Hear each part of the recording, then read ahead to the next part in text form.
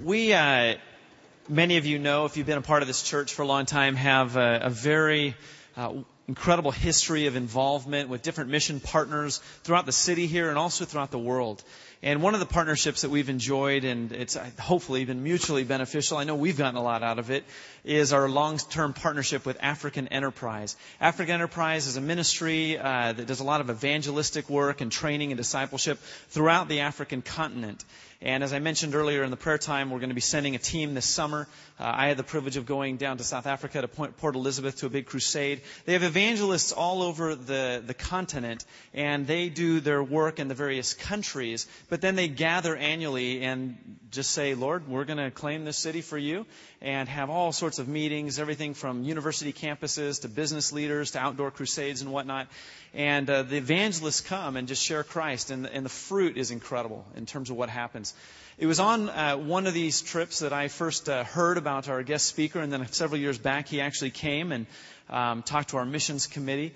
And Stephen Lungu, who you're going to have a chance to meet here in just a second, is just an incredible man of God who has a life story that after tonight you're going to want to grab this book. I grabbed this. It's Out of Black Shadows. It's basically his story of transformation, because his life is truly a living miracle and a testament to how God can transform a life. And so if you would allow me to pray for him, and then we'll bring him up here, and then you can welcome him with a round of applause. So let's pray for Stephen.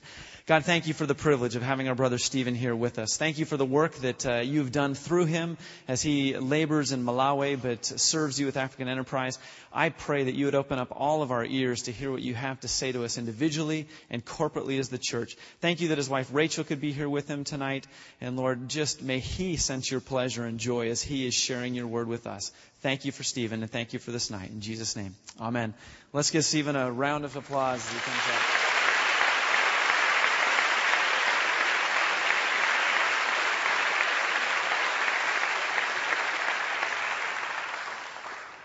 I hope you can see me, because I'm too dark. If you can't see me, you can see my teeth at least.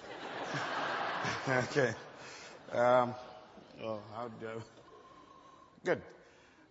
Good. It's nice to be here. I'm a Presbyterian, a very staunch Presbyterian. Born in Zimbabwe, grew up in Zimbabwe, then I'm living in Malawi. And I thank God for my wife, Rachel. She's a precious gift into my life. And I thank God for her. Don't deserve her, but God, by His mercy, after 7 years of trusting God for a wife, my prayer was that God would deal with me first. And many people say, I want God to give me a good wife. But I wanted God to deal with me first before He gave me the good wife. Because so often we want a good thing, but ourselves are not good. And so I prayed for 7 years trusting God for a wife, because I didn't trust myself that I could look after a wife well, according to the scriptures. So I wanted to look after the wife according to the scriptures, to the word of God, that every day she must hear, women crave for love. And I want to hear every day, I love you. And when she hears it, she wants to see it with her eyes, that is it true what I'm hearing? And then she wants to feel it. And I want to give a woman 3 things. Man, you have won her. And so that was my prayer for 7 years. And I thank God that the Lord gave me the wonderful wife He gave into my life. What a blessing she is. A great woman of God, an intercessor, and who has put me straight to be the man I am today.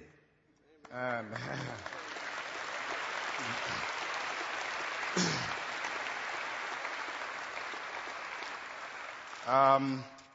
well, let me just go through. I can't see that time. I have to look at this one. You Americans, you have the watches, but you don't have time. Always in a hurry.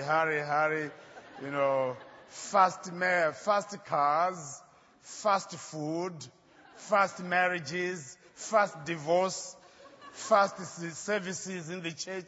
Everything is fast. Now, you must come to Africa where we can export time to you, actually. We have plenty of time in Africa where when we come to, praise God, we go for hours. This thing doesn't mean anything in Africa. Yes, so I'll try to keep to a watch. By 7, I must be done. Okay.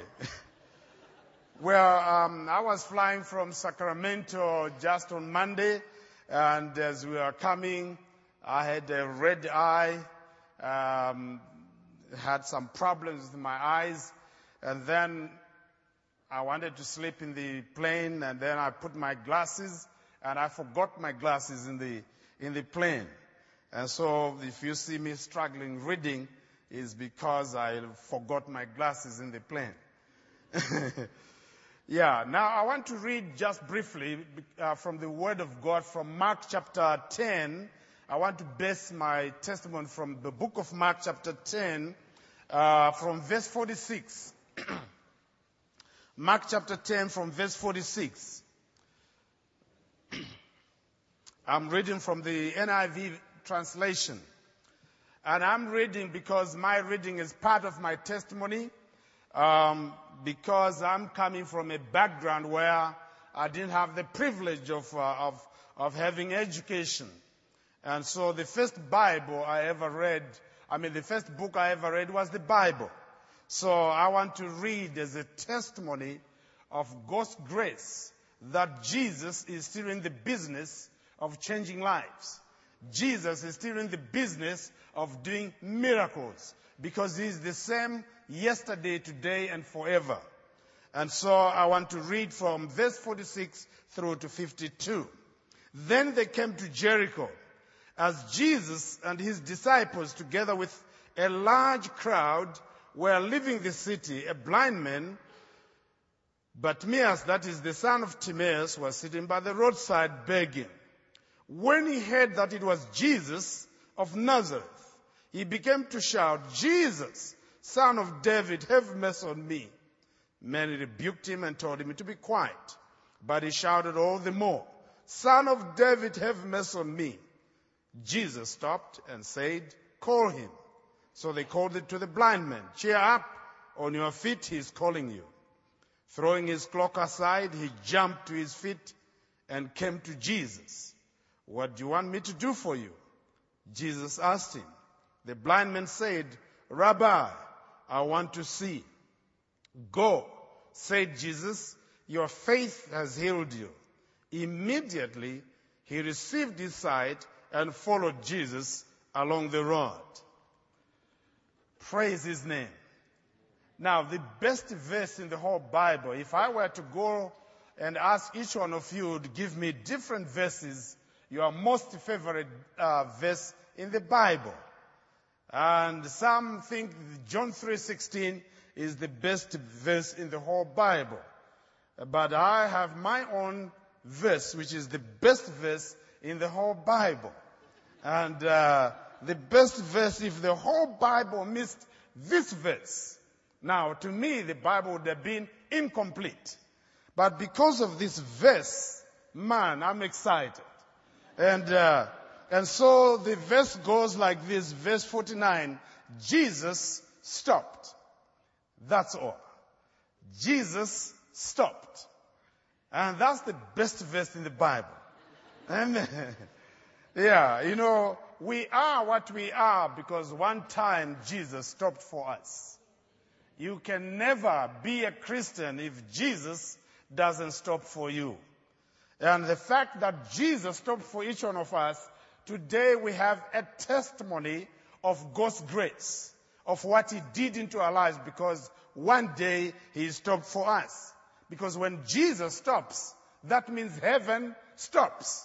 When Jesus moves, heaven moves. And that's why I love Jesus. Because when he stops, I visualize all the angels in heaven all looking down, asking themselves, why has he stopped? Because the angels heard Jesus saying, there's so much rejoicing in heaven because of one sinner who comes to Christ. And so when Jesus stops, they are all ready. I can visualize them saying, now it is time to dance for one sinner. Now, but I love the angels because they don't dance the American way. They all dance the African way. Because you Americans don't know how to dance. They all dance the African way because we know how to dance. Amen. Oh, praise the Lord. Man, here you don't know how to shake your bodies, but come to Africa, I will teach you how to dance. Yeah. And so there's so much rejoicing in heaven because of one sinner who comes to Christ. This man, Bartimaeus, had 5 problems. Number 1, he was blind. Number 2, he depended upon someone to take him from point A to point B. Number 3, he was left by the roadside where there was no participation. There was no involvement. There was no action. He was a spectator. When you sit by the roadside, you become a spectator. You are not part of the business of God when he's in action.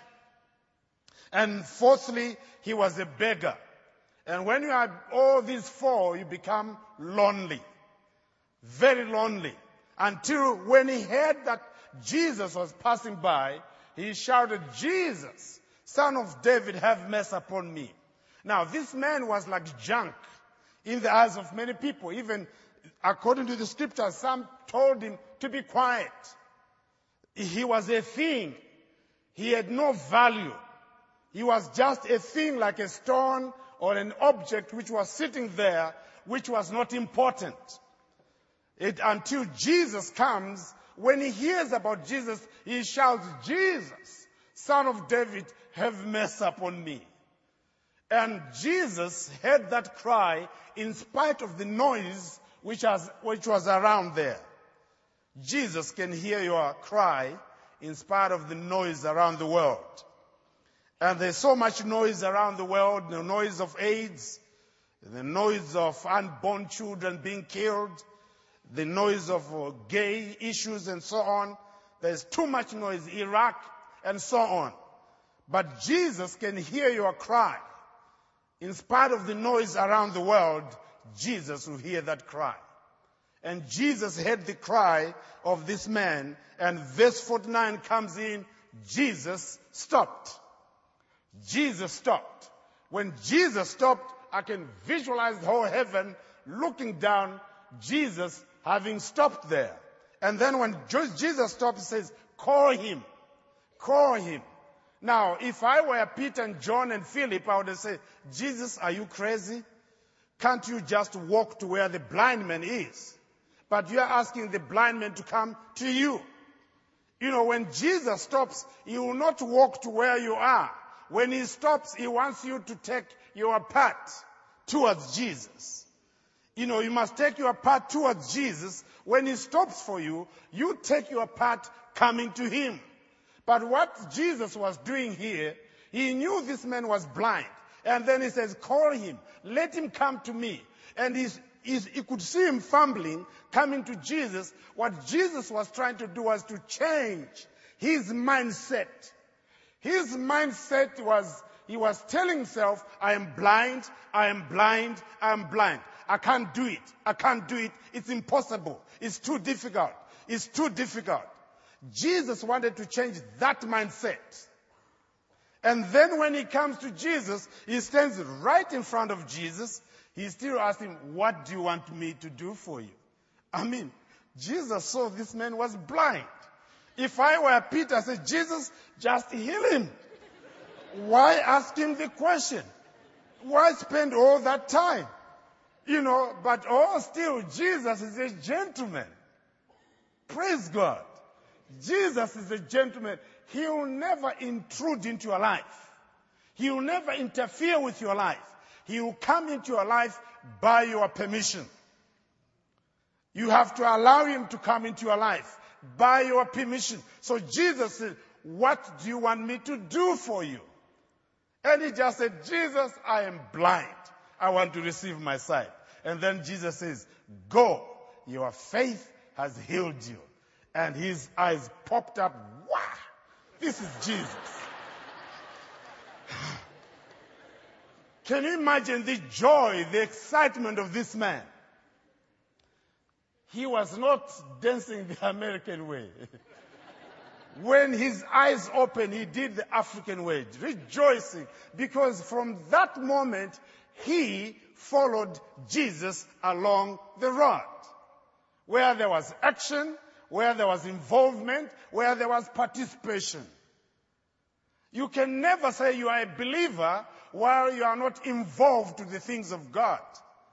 You need to participate in a prayer meeting, in everything in the church, because now you are on the road, sitting by the roadside, being a spectator is gone, because now you can see him. And that's where I come in as my life, and that's where Jesus stopped for me. Born in Zimbabwe, grew up in Zimbabwe, and in Africa that time, in those days, they were used to have arranged marriages. My mom was given to marriage when she was only 13 years old, given to a man who was about 50 years old. So a 13-year-old girl marrying a 50-year-old man, the gap was just too wide, and the marriage didn't work out. And I was born when my mother was only 14, and she almost died. And then the first battle started between my father and my mother. I overheard when I was 5 years old, passing by the bedroom of my parents, overheard my dad saying to my mom, "This boy Stephen doesn't belong to me. He doesn't resemble me." Can you imagine a small boy overhearing your dad saying, "You don't resemble him. You are not his child"? And questions were, who is actually my father? Who is my mother? And I would overhear my mom saying, "He's your son, he's your son. If you ever say these words again, I'll kill myself." I used to wonder what is killing myself. And there were all these battles. My parents being good Presbyterians, on Sunday they went to church, but at the church my father had a religious face. But back at home, he was like a lion over my mother. He was 2 in 1. At church, he was a different person. At home, he was a different person. Thank God here you don't fight in your marriages. But in Africa, they fight. And so there were these conflicts until my mother had another child and another child. And my father walked out of the house. And one day, out of desperation, my mother took us downtown and said, "Steve, hold your baby sister, I'll be back. I'm going into the public toilet." And she went to the public toilet. I was holding my little baby sister. We waited and waited and waited. 1 hour became 2 hours, became 3 hours. My mother was gone. And what do you do after all this crying in the streets? The baby was crying. And then later on, the police came to my rescue and rushed with my baby sister to the hospital, and my brother and I to the orphanage. And that was another separation between our only sister and the 2 brothers, which was going to take 49 years before we met our own sister. And so that's the curse of divorce. It's always when a husband and wife divorce, the victims are the children. They are on the receiving end, because now they begin a process of going to visit dad and visit mom, visit dad and mom, and that's the curse of divorce. And that's where I'm coming from. And when I talk about divorce, I know it. I've been there. And later on at the orphanage, I used these beatings from these bigger boys, and I was bleeding. The teacher said, "Who beat you up?" I said, "I've just arrived. I don't know their names." He said, "Young boy, I'm not playing games." I said, "Well, I've just arrived." And he tied me on a pole, took off my shorts, and whipped me 12 times. He said, "Unless you tell me the names of these boys." And I was screaming and wetting myself, and thinking that, I'll have, merciful ears, but all my cry went to deaf ears. And the following day to happen again, and the third day I couldn't stand it any longer. And I said, "Steve, don't cry. Don't cry, be a man." Now, how an 8-year-old boy, you tell yourself you must be a man.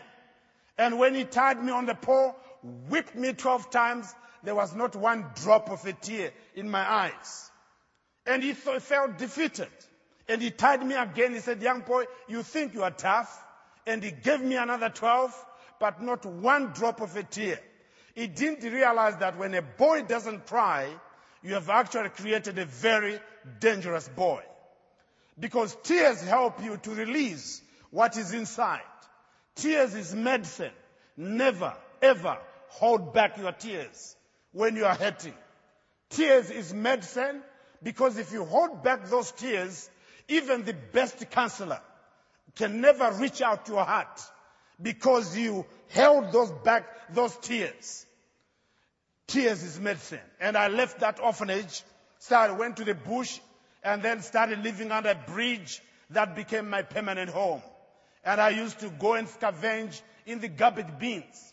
And I grew up feeding myself from the garbage bins. And later on, from garbage bins, I would find other boys in the streets who are orphans like me. And we became friends. And our group started growing and growing. We were 14, 16, and so on. And then it became my family. And we started, breaking into cars, stealing car radios, and breaking into homes, and so forth. And sometimes out of anger, you'd take a nail, go to a brand new car, scratch the whole paint out around. All was trying to take out these tears inside me and trying to release myself, the anger, the bitterness in me. And then when I was 10 years old, I started smoking my first cigarette. And this cigarette led me to marijuana. Marijuana led me to sniffing glue, sniffing gas, LSD, all the different drugs. And I became a drug addict when I was only 11 years old. And when I was 12, my friends said, hey, to survive in the streets, you need to get people's wristwatch or the purse or the wallets and so on, and use a knife. If you want a watch, just use a knife, get the watch, sell it, buy food. That's how we survive in the streets. One boy came to laugh at me because I was dirty. My hair was full of lice. I'd been under that bridge for many months without a bath. My whole body was stinking.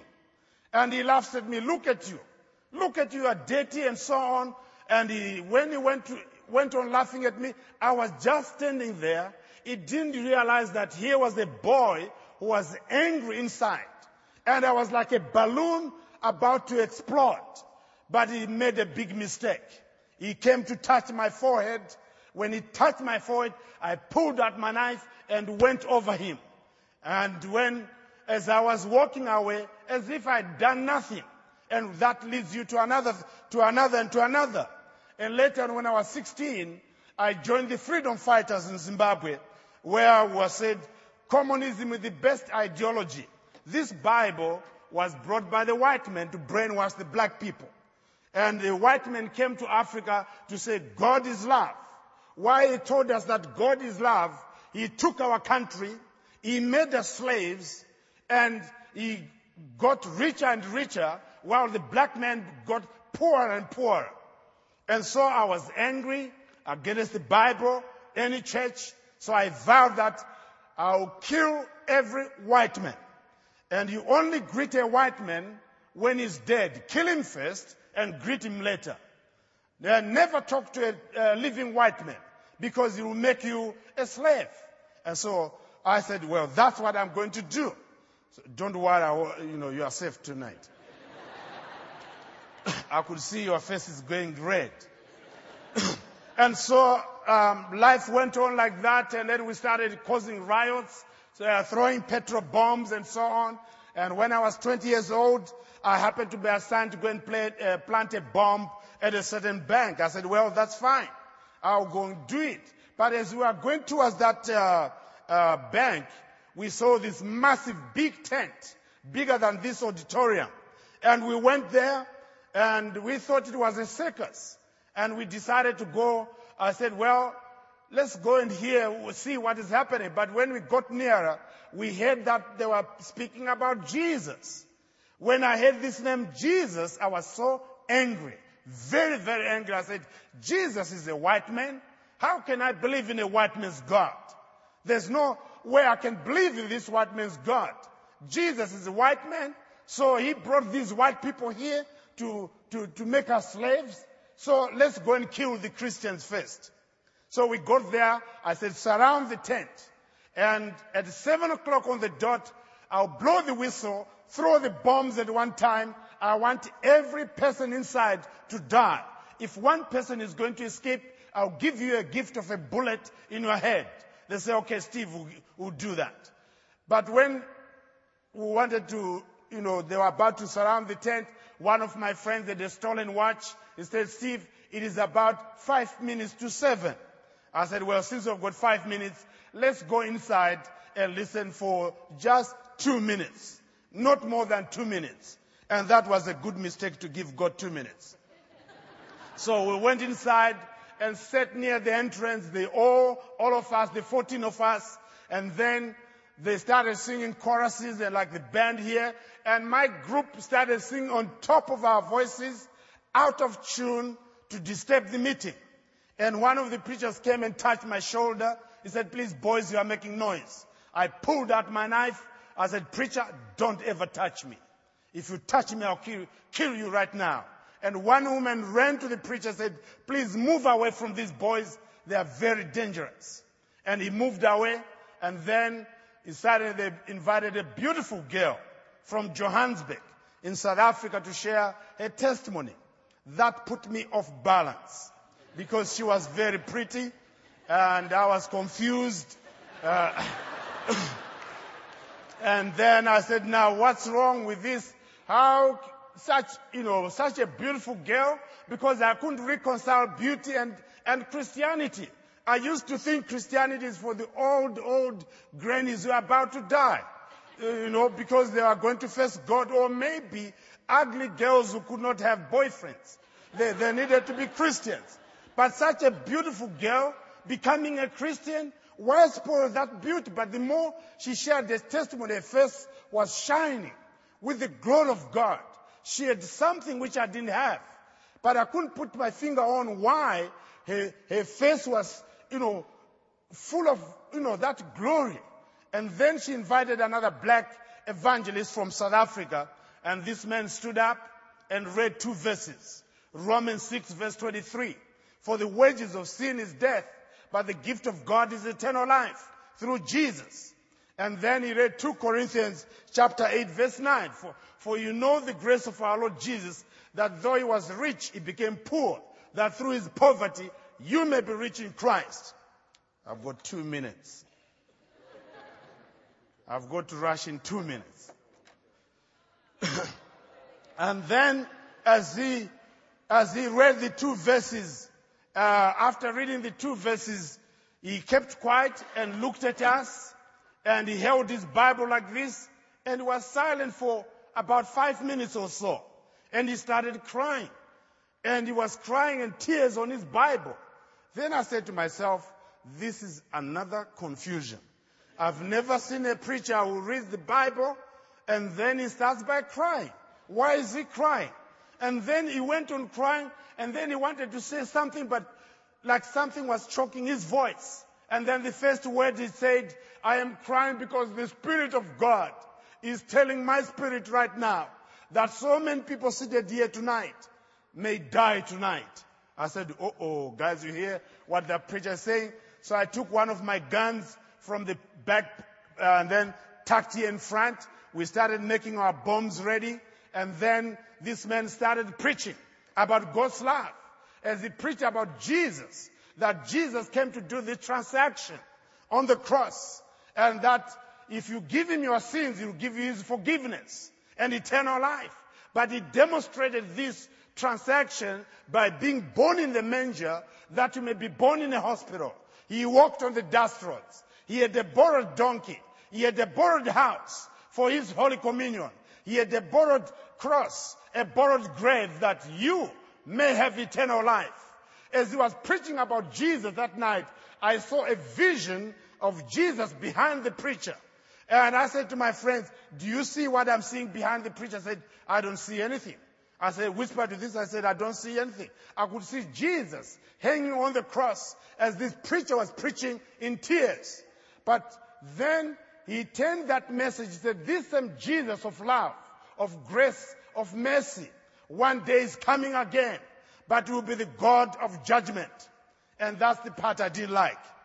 When he talked about the God of judgment, he says every sinner, every drug addict, every person who is full of hatred and anger will never inherit the kingdom of God.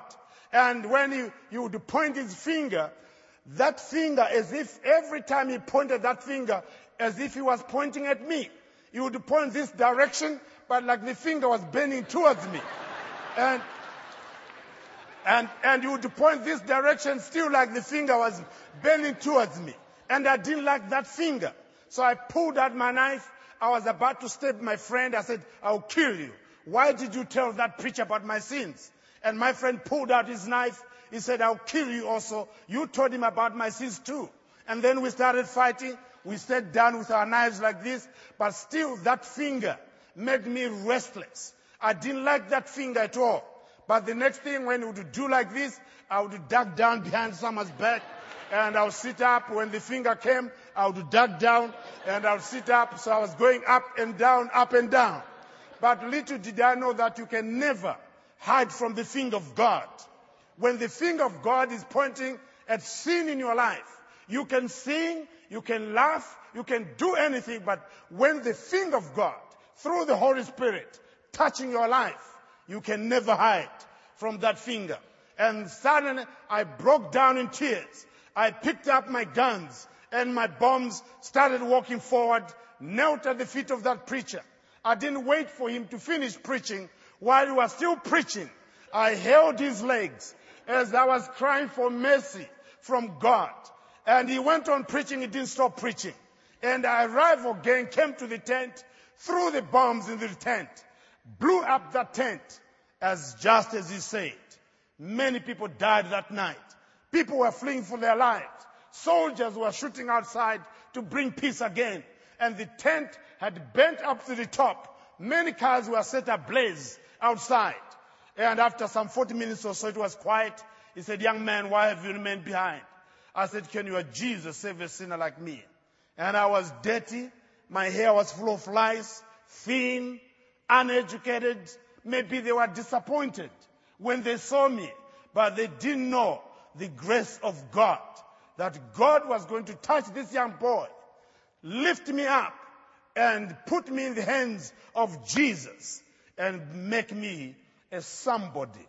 And I thank God that that night when that preacher was talking to me, I said, don't tell me about this God. I want your Jesus you have been preaching about. And then this preacher was confused because I was denying God. I wanted Jesus. And then after a while, he started crying. And then I wondered why he was crying. He said, young man, let me tell you about me. And then he said, a young girl in Soweto and Johannesburg was coming from school. A man with a knife got hold of the girl, forced her in the bush, raped her several times. And then later on she became pregnant.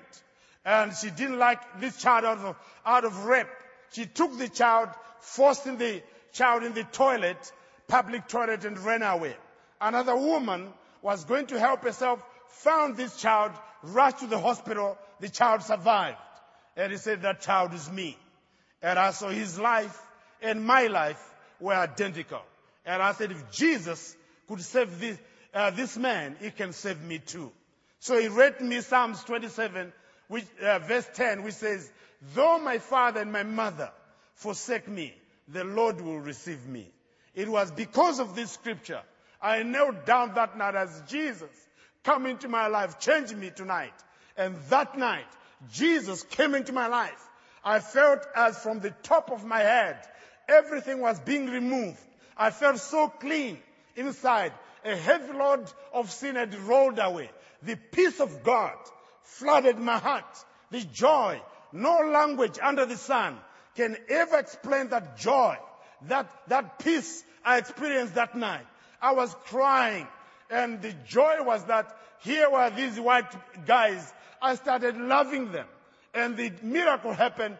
the power of drugs left me that night.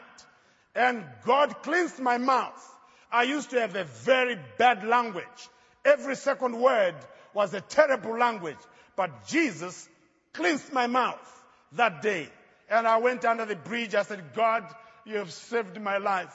Now, God, I don't know how to read and write, but Lord, I just want to tell the whole world about your love. And the Spirit of God came upon me with such power. And behind me, I heard that audible voice saying, Stephen, Stephen, stand up. I will send you to the nations you do not know. I turned around to look at one who was talking to me. I couldn't see anybody. And I went to sleep. And that night was my best sleep ever for the first time. And the following day, I woke up and I looked at all the trees. They looked brand new. I said, why couldn't I see this beauty before? It was so good. And I started crying because of the goodness of creation. And I knelt down under a tree and I hugged this tree. I said, Lord Jesus, if you are only here, I could have hugged you like this to tell you how much I love you. But that night, that morning, the Spirit of God came upon me with such power. I don't know what language I was talking. And I had never been told about the baptism of the Holy Spirit. But that morning was so glorious. And I said, God, it's enough. It is enough.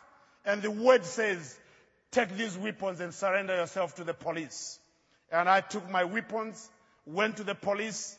And when I got there, I said, I'm under arrest. He said, where is the officer? I said, you couldn't arrest me, but Jesus is arrested in my heart. He said, what? They didn't understand what. But after 8 hours of interrogation, as I close, I want to close. After 8 hours, in Africa, we close many times.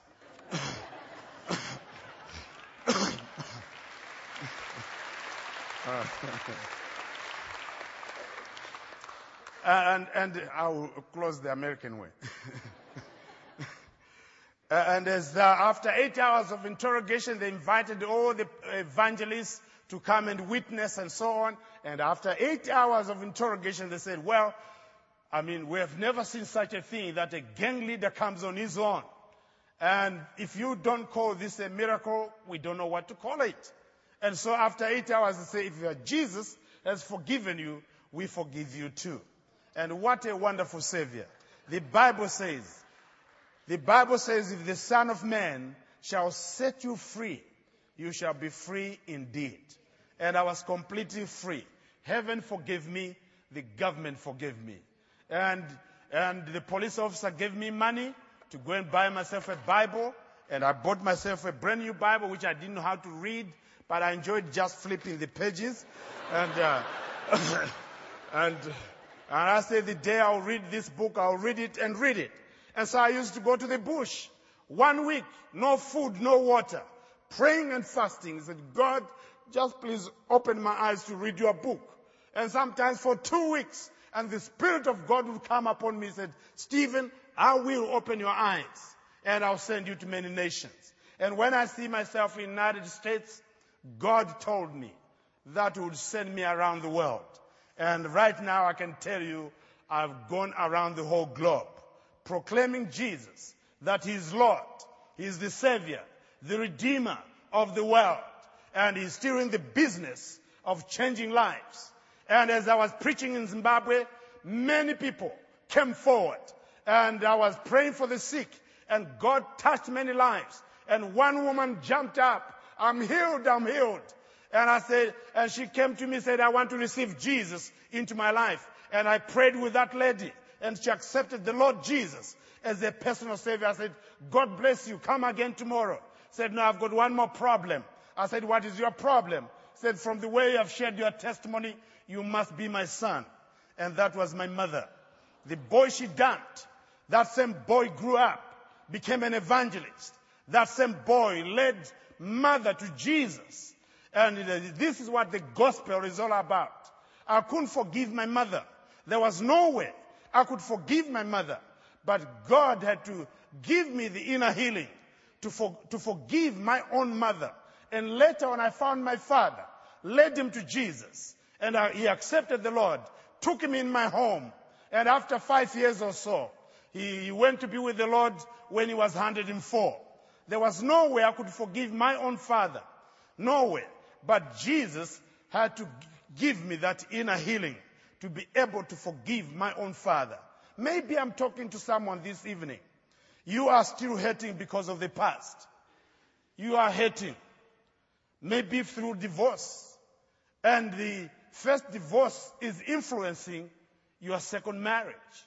You are still hurting because of your first divorce. Or maybe you are sexually abused or abused in one way or another. It's still affecting your life. But when Jesus comes into your life, man, he wants to change that. For me, I'm stuck with my past. I can never change it. But one thing Jesus can change is to change the impact of the past, not to influence the present. That's what Jesus can do. He changed that impact of the past, that I'm not, influenced by the past anymore, because Jesus has taken over my life. And maybe I'm talking to someone here who has never been born again. You have never surrendered your life to Jesus. Tonight you can say, God, have mercy upon me. Come into my life. Change me. If you did this to Stephen, you can do it to me also. Or maybe you are a Christian right here. God maybe saved you, but you don't have the passion. You don't have that zeal for Christ. You are lukewarm. There's no passion for Christ. Let the Spirit of God touch you tonight and change you and give you that passion for Jesus. How can you say you are born again? You love the Lord, but up to this very minute, you have never won one soul to Jesus. One soul to Jesus. And yet you say you are born again. Oh, my brother and sister, if you experience Jesus in your life, you are not afraid of anything to talk about Jesus. I talk about Jesus when I go through the immigration. When they stamp my passport, I talk about Jesus. When I'm flying above the aeroplane, the unfortunate person is the one who sits next to me. I talk about Jesus. I never stop talking about Jesus. I've won many people above the clouds to Jesus through the immigration. I can tell you, even in the shop, when they are punching the price, I talk about Jesus. I never stop talking about Jesus because I know where I'm coming from. I know my identity and I know where I'm going. That excites me because I know where I'm going.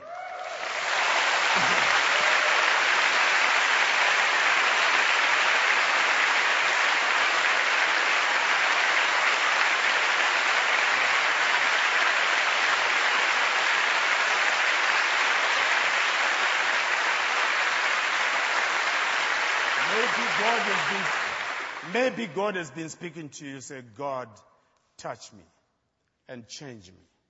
You are still hurting inside and want God to change your life tonight. You can say, God, please minister into my life. Shall we pray?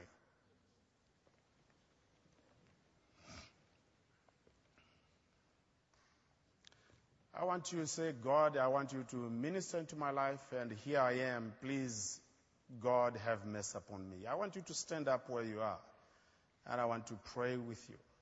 Say, Lord, I need you. I don't have the passion which I should have, but Lord, I really want you to touch my life and minister into my life. I want you to stand up where. God bless you. God bless you. Just say, God, I'm still holding the past into my life, or maybe I don't know, whatever it is. Or you want to say, God, I really need you tonight to come into my heart, to change me.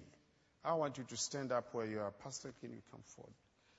I say, God, please minister into my life and do an eternal job into my life. And the Spirit of God is going to minister into you. Don't be afraid of anything. Say, God, please touch me. I want the pastor to pray for you. Let's pray.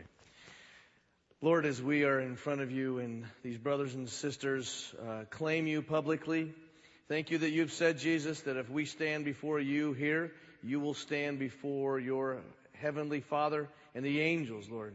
And if we are afraid to stand for you here, you will not acknowledge us there.